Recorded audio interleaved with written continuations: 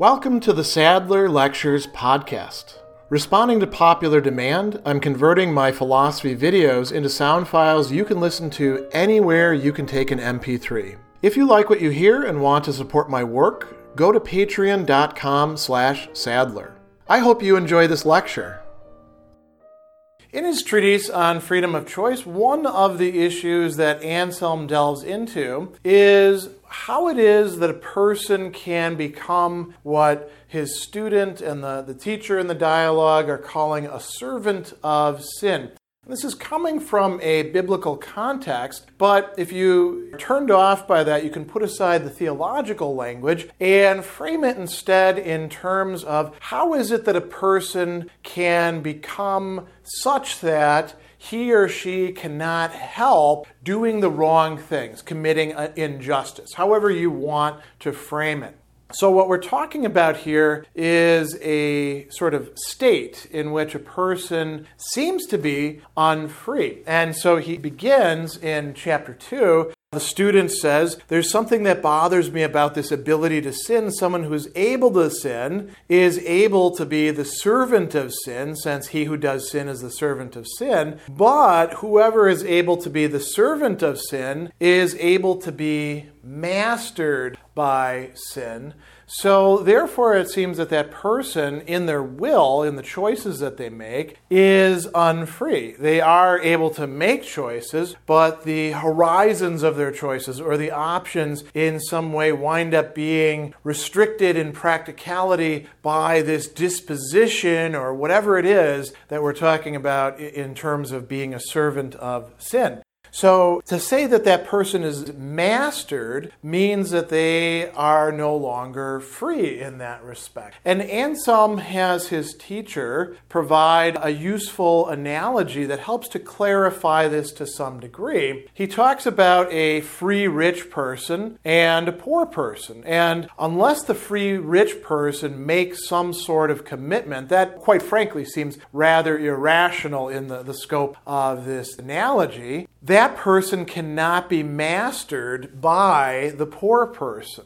That is, the poor person cannot dominate them make the choices that the poor person wants rather than those that would be in the rich person's interests or those that the rich person would prefer for some other reason. However, once that rich person has made that rather paradoxical commitment and said, okay, I will be your servant, the rich person is stuck. The poor person is the master of the rich person, and the rich person can't say takesies backsies or anything like that. They are stuck in that condition. And so Anselm says, well, we human beings, in relation to what this idea that we're calling sin, are in a similar relation. And what is sin? We should remind ourselves that it is a lack of justice in the will, a lack of rectitude of will, maintained, saved, preserved, kept for its own sake. In Latin, rectitudine voluntatis propter se servata. That is Anselm's definition of justice. So when injustice is in the will, we're in a rather bad state. Now, if we jump quite a ways ahead into chapter 10, we see some important discussion of how it is that a creature becomes a servant of sin and what the effects of this are. So he tells us, this is the teacher again, a rational nature always has free choice because it always has the ability to keep uprightness of will or rectitude of will for the sake of that uprightness itself. But when free will deserts this uprightness because of the difficulty of keeping it, then free will subsequently serves sin because of the impossibility of recovering uprightness through its own efforts, so then it becomes a wind that goes out and does not return. So, he says, indeed, just as before having uprightness, no will was able to take it without God receiving it, so upon deserting the uprightness which has been received, the will is unable to recover it unless God give it again. So the will, once it has damaged itself by choosing something else, by abandoning its own rectitude of will, by not keeping it for its own sake, then it's going to be in trouble. It willingly abandons rectitude by willing something else in preference to it. Could be money, it could be vainglory, it could be sexual pleasure, it could be vengeance, it could be a whole host of other things. It could even be willing something that is good but is not supposed to be had at that particular time. And the key thing is here that there's a choice that has to be made between maintaining rectitude of will or uprightness of will for its own sake and pretty much everything else. The creature chooses the anything else. That doesn't even mean, by the way, that it doesn't also will rectitude of will for its own sake. It just has to will that less strongly and will the other thing more so that that becomes the object of the will.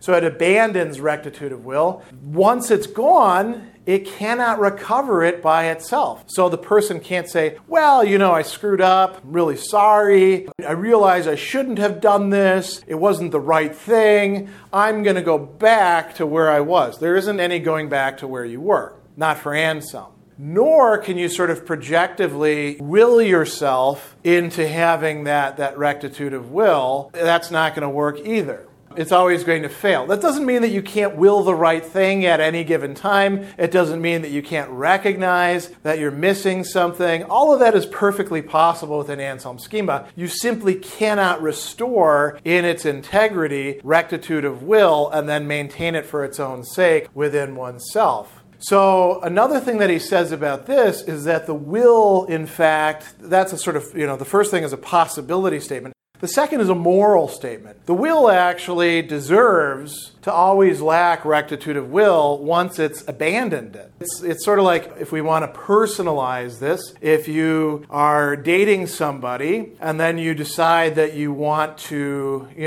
upgrade and date somebody else who has other attributes that you like better, and then they turn out not to be quite so congenial as you thought, and you go back to the first person, the first person is not going to, unless there's something else going on there, the first person, if they're rightly minded, are not going to take you back. As a matter of fact, you don't deserve to be taken back because you chose something else instead. And rightness of will kind of works the same way, except without this personalization. The person who has abandoned rectitude of will or uprightness of will in favor of something else doesn't deserve to get it back. And so this is a little bit of a side note here. Anselm says it's actually a greater miracle when God restores rectitude of will in a living human being who is, asking for it or contrite or something like that. That's a greater miracle than raising a dead person from their body being dead to a state of life. So it kind of puts things in perspective there.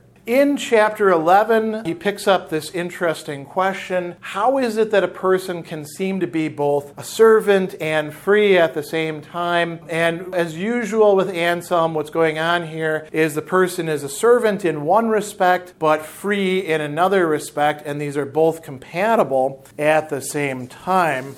So he says, if we distinguish clearly, we can see how a person is both servant and free without contradiction when they don't have the uprightness or rectitude of will that we've been talking about. Why? They never have the ability to acquire this uprightness when they don't have it, but they always have the ability to keep it when they do have it. So he says, with respect to the fact that he cannot return from sin, he is a servant. So he's a servant in that he cannot, by his own efforts, reproduce rectitude of will within himself. So he's a servant to sin. And at the same time, he is also free because if he had that rectitude of will, nothing, not even God himself, can forcibly draw a person from that rectitude. The only way it can be lost is if the person willingly chooses to abandon it, and that's always done within some sort of context. So they can, in fact, keep rectitude of will when they have it. They just don't have it at this point in time. But were they to have it counterfactually, or perhaps even just,